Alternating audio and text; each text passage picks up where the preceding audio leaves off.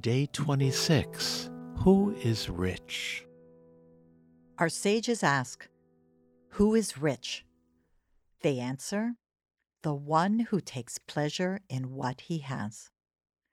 We all know of very wealthy people who are terribly unhappy, and quite ordinary people who are very happy.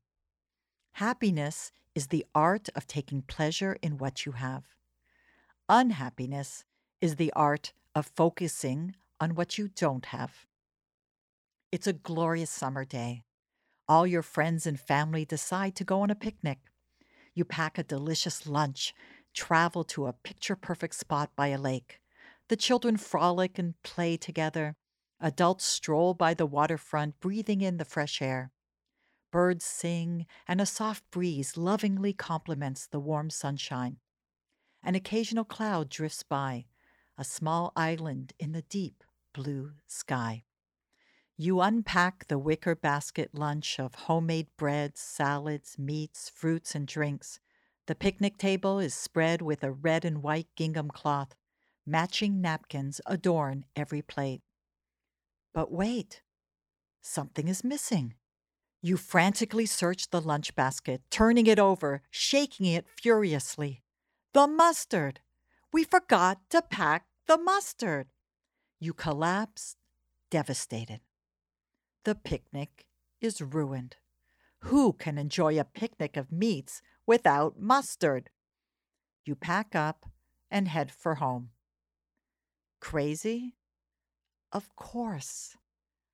But this is what we do every day. Each morning we wake up, God has given us back our souls. We can breathe, think, move, feel. We are sheltered, we have food, we have family, we have friends.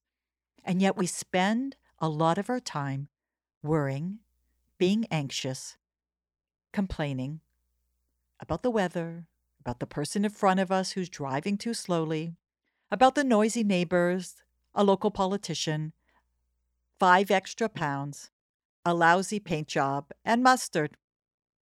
We're all looking for the mustard. Instead of counting our blessings and appreciating all that we have, we are continually focusing on what we don't have. If someone offered you $5 million for just one of your eyes, what would you say? Forget it. So think for a moment. If you wouldn't give up one eye for $5 million, that means that you are walking around every day with at least $10 million in your eye sockets. We all have our "I would be happy if" stories. I would be happy if I met the right person, bought that house, got that job, won that lottery. But God wants us to be happy now. We are to take pleasure in all that we have, whether it is a lot or a little. If you're not happy with your portion in life, then it doesn't matter how much is in your bank account. It will never be enough. You can be a miserable millionaire.